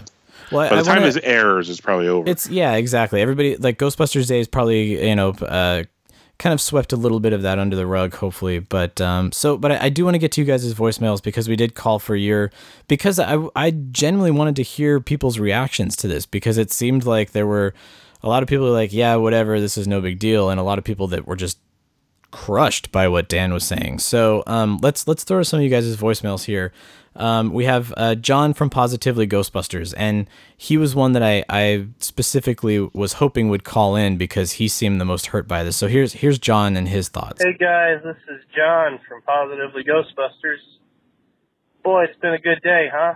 Anyway, I think the dude said it best. This whole thing is a bummer, man. It's a bummer. Yeah, I mean, I don't know that it's necessarily a bummer. I don't feel like again, we've talked about it. I don't feel like it impacts much. I mean, it's just Dan's comments. Like, I know I'm going to back him. It's a bit of a bummer.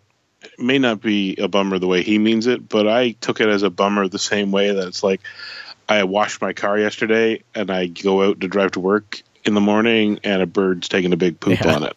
The world's not going to end. Yeah, but that kind sucks. Of a bummer. Yeah. What the heck, bird? And maybe Bird. It's the Dan Bird. Yeah. Maybe John is bummed out because Dan is usually the positive voice that's out there, and this is Positively Ghostbusters. So he's that one advocate that he had out there that was being very vocal towards things. Threw in a little bit of negativity, but yeah, I mean, it's like getting a snowball in the back of the head in a snowball fight. Somebody behind your line. Yeah, come on. Isn't being very careful. Come on. All right, let's go to this is Mark from North Carolina. Hi, my name is Mark, and I'm calling for North Carolina. I was just calling in response to the comments on Dan Aykroyd's interview. I didn't take it as Dan taking a personal shot at Paul Feig. I think he was just speaking in business terms, that, the movie may have underperformed, but I didn't think that he was saying that he didn't enjoy it, that he thought it was a bad direction to go, that, it was just an unfortunate thing that they had to go back and do some reshoots, and it cost money from a business standpoint, and that it's very, very, very unfortunate and sad for me to hear that, I guess a live sequel to the movie is not in Sony's plans anytime soon. That is very, very unfortunate. I can see how Dan's comments could be mistaken for people that still, for some reason, a year later love to trash the movie. How that what he said, and what he said at the end with Paul, or about Paul Feig, could really be taken out of context when you read it in text, because you can't tell the tone. I mean, he said it, as a joke that he won't be back on Sony lot anytime soon. He said it as a joke, in a very lighthearted way, but when you read it in text, you miss the tone and everything, and for vindictive journalists that want to portray it this way, that it was something harsh, that it was a cheap shot, they could easily leave out, Dan jokingly commented that Paul Feig won't be back on the Sony lot anytime soon. And it, like you pointed out on Twitter, it's just a lot of clickbait. So I don't feel personally offended any whatsoever. I don't think Paul Feig or anyone involved with the movie should be. I think Dan praised the movie. He's been one of the biggest promoters of the movie and the biggest praisers of the movie, all along, even after its release. So I think it's okay. Just the only bad part and really sucky part about it is that it looks like we're not going to be getting another movie anytime soon. But who knows? I mean, it's really too early to speculate or assume anything, really. But thank you guys for giving us a chance to call and voice our opinions on it. You all have a great week. Yeah, I think Mark's reaction here is that he's bummed, and he's bummed because it means there's not going to be a sequel to Answer the Call. That's where his bummedness, if that's a word, comes out in the wash. I get that. I really understand that. All right, who else? We have John from Chicago. This is our good buddy Liver Stealer.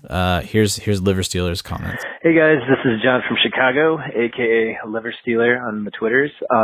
So in terms of Dan's comments, I thought that was kind of interesting. I feel like when he was making his comments about the budget, it seemed more or less like he was reporting just the facts of the matter, that the studio didn't want to pay again for a second movie.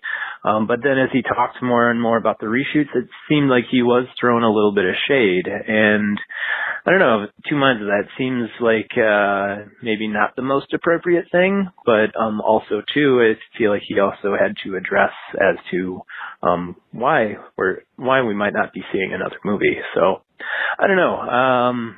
It's very, very interesting, but thanks, guys, I'm sure you're going to be covering this all in great detail in the weeks ahead, but see you guys all on the other side. Take care. Yeah, thanks, John.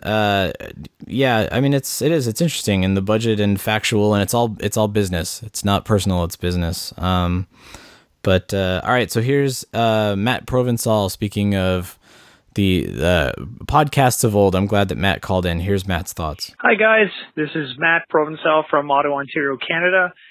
Just saw the clip of Dan Aykroyd's interview, and needless to say, and as mentioned online already, typical Canadian, masters of throwing shade. So, attaboy, Dan Aykroyd, you're representing Canada well. Needless to say, I'm actually really shocked that he had gone out with that kind of comment, but that's the business of making movies. The new Ghostbusters reboot, as you all know, I'm a huge supporter of, and love the fact that Ghostbusters is relevant not only to fans of the originals, but to new audiences, including awesome women that are either cosplaying or keeping the franchise alive, and would obviously love to see that franchise continue in some sort of live-action format. But in the business of making movies, if it's over budget, it's over budget. There's absolutely nothing wrong with Aykroyd's comments. He totally did not throw under the bus the actors of that film. Clearly, all the women represented in that movie were absolutely fantastic, and they did the best with the material that were given.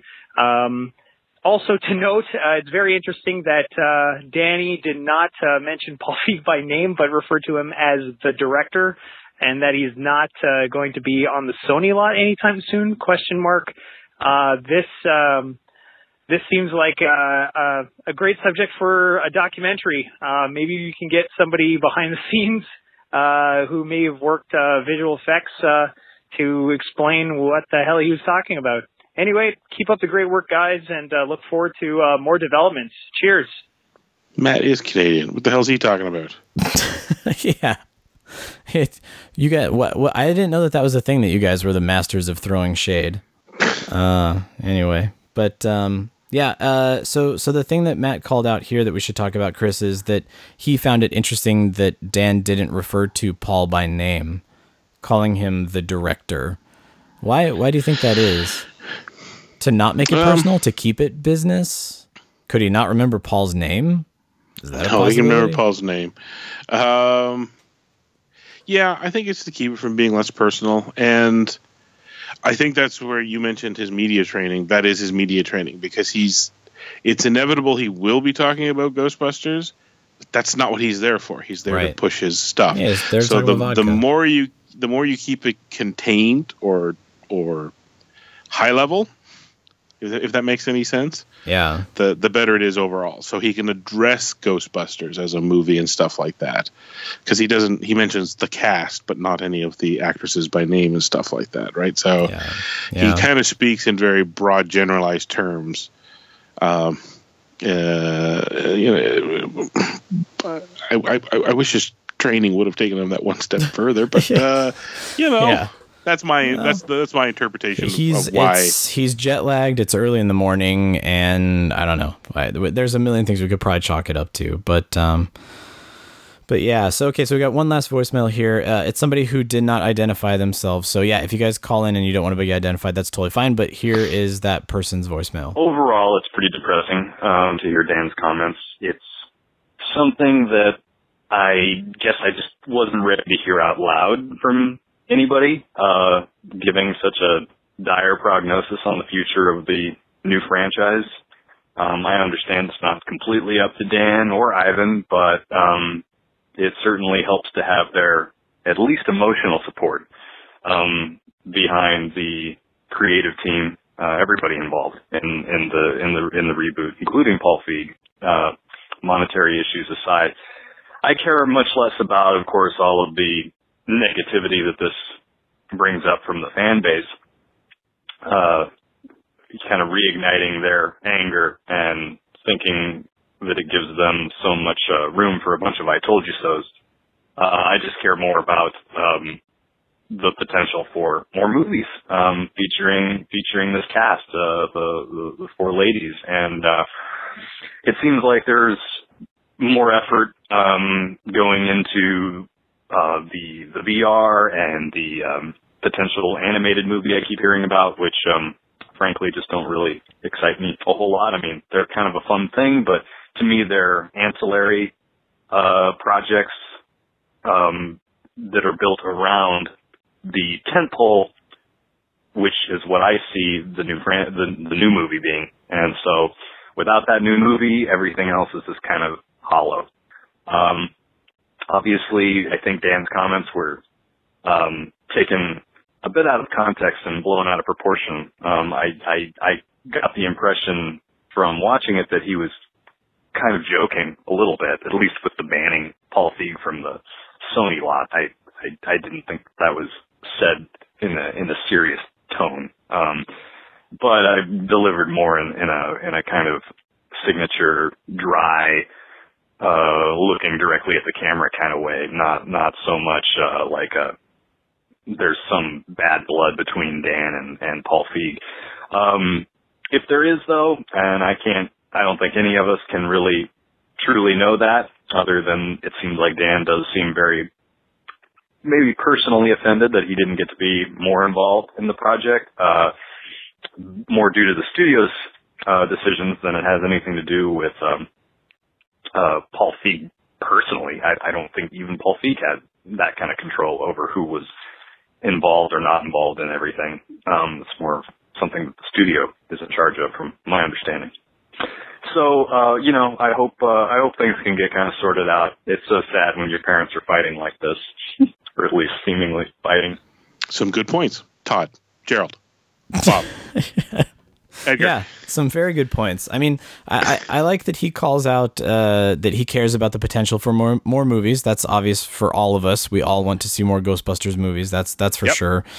And yes, I mean, I know that the VR and the animated movie, all of that sort of feels ancillary, but you have to understand the development time, the production time. It's been, how many years since 1989? Almost 30, right? And here we finally got another movie. So these are things that will sort of bide our time and fill that time and could potentially give us good stories. Look at how good the stories were on Clone Wars and Star Wars and things like that. These things are required to keep things moving along. This is again, like it or leave it for the answer to the call. It did pump a lot of energy back into the engine of the franchise, and yes, have some drink again. I did bring this point up when I was chatting with them that I was looking today. So Answer the Call went to home video, DVD, Blu-ray in October of last year. Since then, those two formats have sold. This is from the numbers.com website. I don't know if they do international or if it's just North America. Domestic, yeah. But domestic, they've sold 1.75 million copies since October of last year. Ghostbusters, over a 15-year period since home video, DVD, Blu-ray started, have sold 1.2 million copies. Wow, you're kidding. No, there's evidence there that it was slowly trundling along, and left to its own devices was not going to pick up steam. Entropy could only enter into it, and it would flitter away, sort of thing. So I'd be very interested now. The one thing I didn't do, I had a quick look and I didn't remember the numbers, is that since the new movie came out, there was a spike in the old ones, right? It's just reinvigorated interest. And we've heard from people out there that saw the new movie and it introduced them to Ghostbusters, and they've gone back and revisited things now.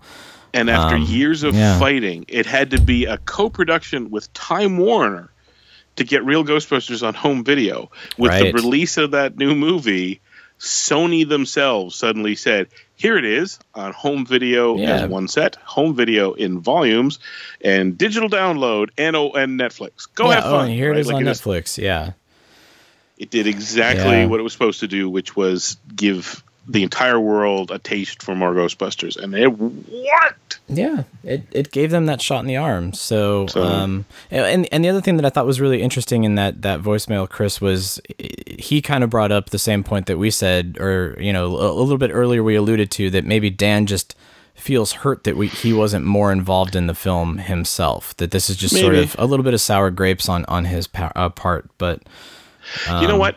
Something you and I haven't really even entered into all this. Dan is, 65, 67?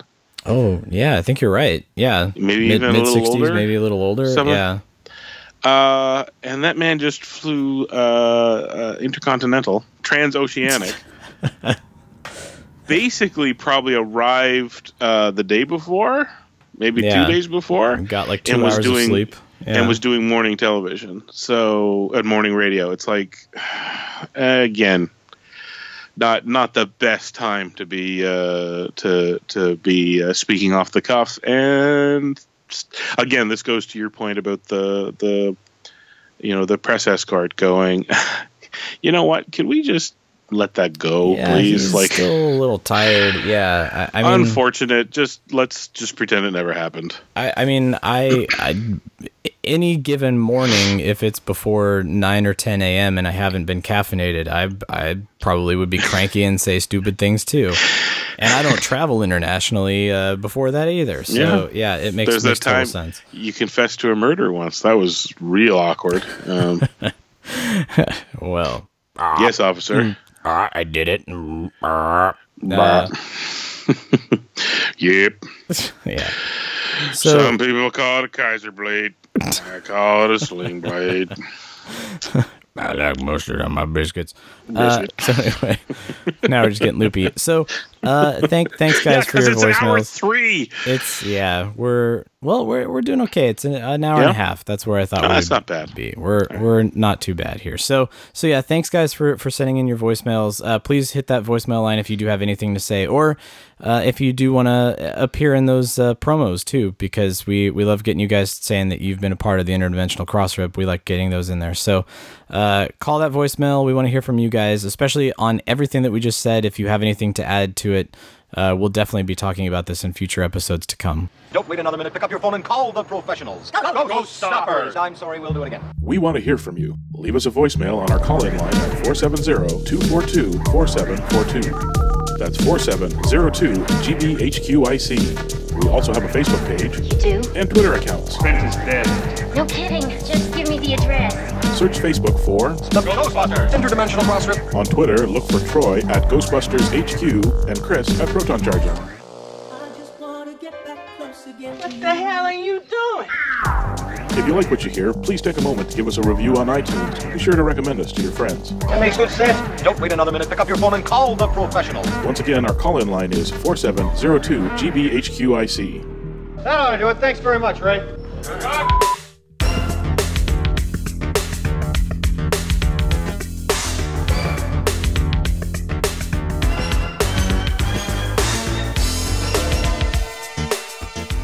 Good day, and welcome to Hour 4 of the Crossrip Podcast.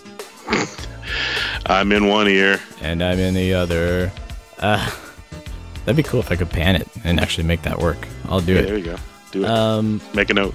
Yeah. So, final thoughts, Chris. If you can't, I'm hoarse. I've been talking all day, and then we've now talked for like 2 hours. I got nothing left in the tank. I got 2. Yeah, what do you got? I got one of my zines. Oh, I got my awesome. my Peck, my Walter Peck zine. I totally forgot to talk about those. We were going to talk about those at the top of the show. I got the Answer the Call one, which was great. You know, had some little personal essays from people and art. Did we talk about that last time? Can't remember. Yeah, we talked about that one, but we haven't talked about the Walter Peck one. But after we recorded the Walter, it's cute. It really is. Laura is the artiste who did this cute little story of Ghostbusters told from the perspective of Walter Peck, which is funny because, again, it goes to this point of he works for the EPA. He's not entirely wrong. Like, he's just doing his job. He's just doing his job. So is it told, is it like first person? Is it like his confessional towards everything, or how do they present it? It's done completely chronologically. The high points of the movie boiled down into what I'd call, say, a kid's book format. Does that make any sense? Yeah, kind of like a illustrated picture book, that kind of thing. I mean, it's illustrated on one side, and then it's got a little bit of text on the other. So rather than a super verbose retelling of the story, which we already know what it is, sure, it's just him like, I was all keen to go do my job, and then they laughed at me and all this sort of thing. It's like it's done very, very simply. The story. I don't want that to sound like I'm being diminishing or anything of it. It's actually done very well. Yeah, and hard. Doing simple is hard to do, and it came off quite nicely. It's funny because in reading it, I'm like, this actually would make a really good kids book. But, my name is Walter Peck. Yeah, Walter Peck. So that's nice. Add that to my collection. And those are available on Etsy, right? That's where you pulled them from. Okay, good. You search Ghostbusters, and there's another one that has not arrived yet. So I got one more coming, and then there's the one that we talked about previous time that was looking for. Yeah, they're probably wrapping up about this time now with their submissions and starting to put stuff together. So. I kind of want to do a zine. That's all these things do, is make me want to do a zine. Like I have my 25-year-old brain response. That'd be awesome. Let's do one. And then 44-year-old B goes, when? I have idiot. no time. Yeah, exactly. But just to kind of round out the whole collection angle, I discovered today on Ghostbusters Day something new. Oh. And something I will never be able to possess. What is it? I remember I was telling you I was looking for sales numbers and stuff like that, and one of the things I found was Google has a bunch of billboards going back all the way to 85, maybe even before. And an article popped, home video, VHS, Ghostbusters, go! And it popped up this one, and it wasn't a listing, it wasn't their home video sales.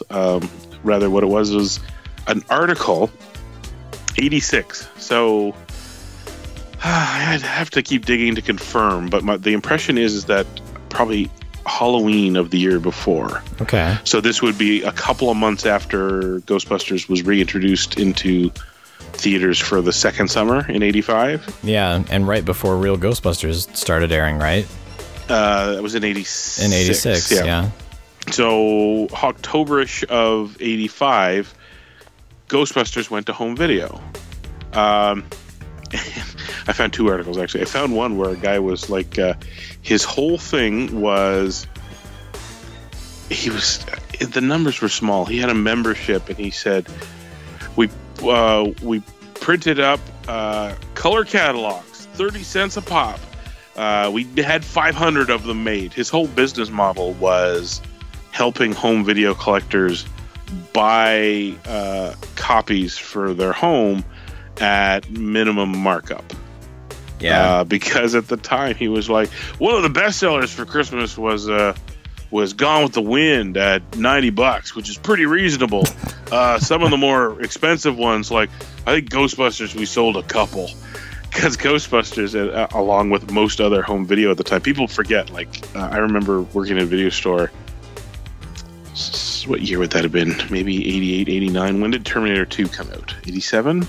88? 88 or 89, I would say, probably. Or even 90. I think, did it come out in 91 or 92? No, that's too late. It's too late? Okay. Because I was out of high school by then. It was, and I was in high school at the time. So let's say 89 or whatever. Whatever summer it came out, again, we're used to movie in theaters. 3 months later, home video. It was in theaters one summer, and then the next summer went to home video. But Terminator 2 was unique in that the day it was released to home video, they had a point of purchase cardboard display, it had a clamshell case. You could pick up a copy of Terminator 2 same day. You could rent it or you could buy it for $35. Whoa. For a VHS tape. That was the big deal. Yeah. So back then in 85, these things you could not buy. You rented it. And this article I found was some company. I've never seen these. I've never heard of them. Obviously, they didn't take off, but it was covered in billboard that this company, Newmax or something like that, had created at $5 to $6 a pop a little plastic container of trivia cards specific to a movie. So you'd go and rent Ghostbusters and drop $4 or $5 or whatever to take home the trivia cards for Ghostbusters. And the family would then watch the rented movie and have a rousing game of Ghostbusters trivia afterwards. And I'm looking at this photo going, I've never seen these. Like, they've never showed up on eBay. I've never heard tell of them before. Like, and it was just this little one-off thing. It probably had a test market and died. And I'm like, I would kill to have a set of those. Yeah. And I think that's low. The chances of getting one of those is even partial is nigh. Yeah. I might as well hope for the Holy Grail at this point. Because they're rare to begin with, and then you have to hope that somebody has held on to them. Yeah. You know what I mean? Like, how many did they sell? Like, maybe it didn't even work. Like, maybe people didn't. Like, no, thank you. We don't. We just want the rental. Thanks. And they all got ditched in a dumpster. Yeah. They all ended up next to copies of E.T. out in Albuquerque, New Mexico, or 85, something. 95, 2005. Holy crap, right? Like 85 to 95, 95 to 30, almost the age of the movie, almost 35 years ago. Like, crazy. How many of those would survive? But anyways, I don't want to get too maudlin about it or sound like I'm being too grumpy about it, because what I'm delighted by is the fact that here we are at 33 years. 33 years, yeah. I'm still finding out stuff about this movie. Man. So it's Yeah, and I mean, if anybody out there has any more information on those, let me know. Send it Chris's way, or call into the show. Let us know, because that's cool. I had no idea that they did something like that. It's a good idea, actually. I'd be happy if somebody could just find a consolidated number of VHS sales too, because that's a hard one. They weren't really being kept. They weren't Billboard, really keeping track. Yeah, I think I had it. 99. There was an article I was looking at, and in that year, on the same page, they had both home video and DVD sales. And Ghostbusters was on both of them at the time. Well, yeah, VHS too. I mean, there were so many different releases of the movie. That's like you the said, problem. There was the rental market, then there was the clamshell case, then there were 5 different versions before Ghostbusters 2 even came out, I think. Pan and scan and not in the clamshells for both movies. Yeah, no good way to tally that up, really. And the trouble with the Billboard ones is they just told you what its rank was that week and how much it was, what each copy was selling for, which at one point it was still like $15 for a VHS. But I'd be curious over the 33 years how that doesn't even factor in Laserdisc and video disc. Yeah. Well, yeah, if you guys are out there and you have more info on this, hit us up, let us know, because that's interesting. It's one of those delightful mysteries that maybe I'll get an answer to one of these days. Or if you worked at a video store, or your parents owned a video store or something, and you were privy to sales numbers or something like that, give us a ring. I think that's a fractional chance of. Yeah, exactly. I worked in a video store during that period, and I don't even remember. This. I don't know how many of our listeners had that kind of access. You never know. All right. I miss the video store. I miss video stores in general. I miss the experience. Shout out to Dinosaur Dracula for those articles he's been posting about surviving video stores. Places that still have VHS tapes too, which is crazy. Yeah. And I miss the swag they used to send in, because I think I still have some around here too. I got at least one Ghostbusters poster out of working at a video store, and I think it was for the real Ghostbusters. But I remember things like Chucky dolls that you, like the Garfield that you could stick to your car window.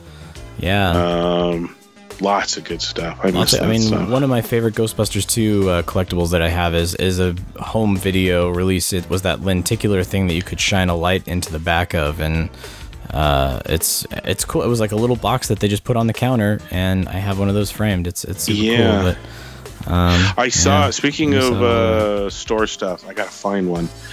Somebody posted a picture. Playmobil does this for a lot of their stuff. There's like 4 foot tall versions of their figures. Yeah, they did not the displays, like of a character. Oh.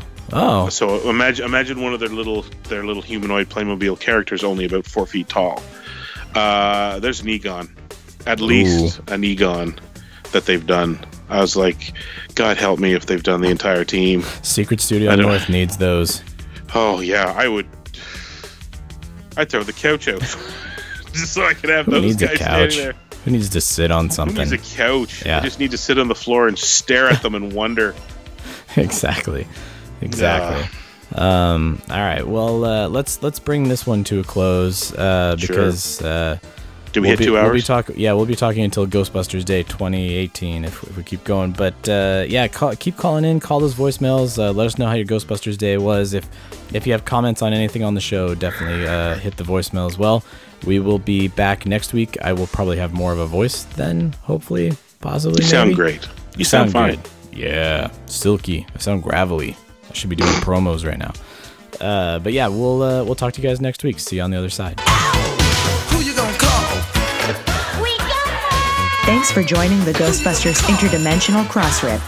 Visit us at protoncharging.com, ghostbustershq.net, and stillplayingwithtoys.net. That used to be one of my 2 favorite shows. You're kidding me. Oh, great. What was the other one? Bassmasters. It's a fishing show. Everything you're doing is bad. You truly scare me. I want you to know this. Next week, though, hairless pets. Weird.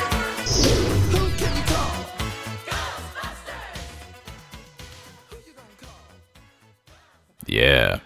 Silky smooth. You're on the Rush Hour with Troy. Coming up, a triple play Thursday.